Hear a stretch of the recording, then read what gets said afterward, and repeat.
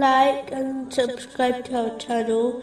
Leave your questions and feedback in the comments section. Enjoy the video.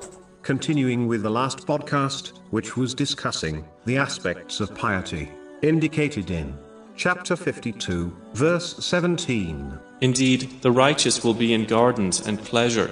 A Muslim can become the student of an experienced and knowledgeable scholar who can aid them in finding their flaws and teach them how to remove them under the guidance of the Holy Quran and the traditions of the Holy Prophet Muhammad, peace and blessings be upon him. A Muslim should ensure they possess good friends, as one is judged by the company they keep. This is confirmed in a narration found in Sunan Abu Dawud, number 4833.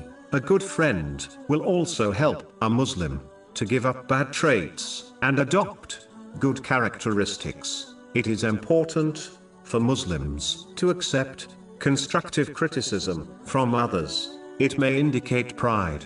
For those who do not, useful criticism is excellent in aiding one to find their faults so that they can remove them. Finally, it is important to be aware of the behavior of others and the impact they have, meaning, if someone's behavior upsets people, then most likely it is a bad characteristic which should be avoided.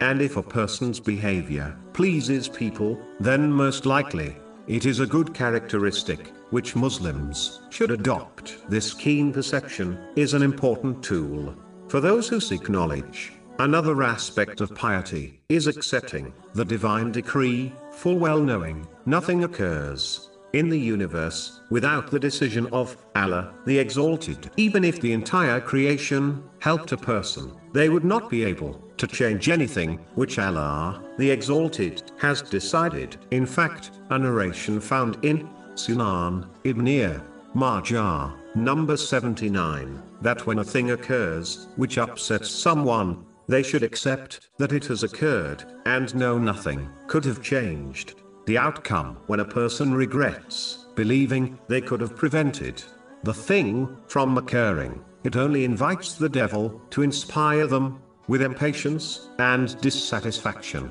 with the choice of Allah, the Exalted. A Muslim should be confident that Allah, the Exalted, only chooses the best for his servants, even if their short-sightedness prevents them from seeing the wisdom behind the choice. Chapter 2, verse 216.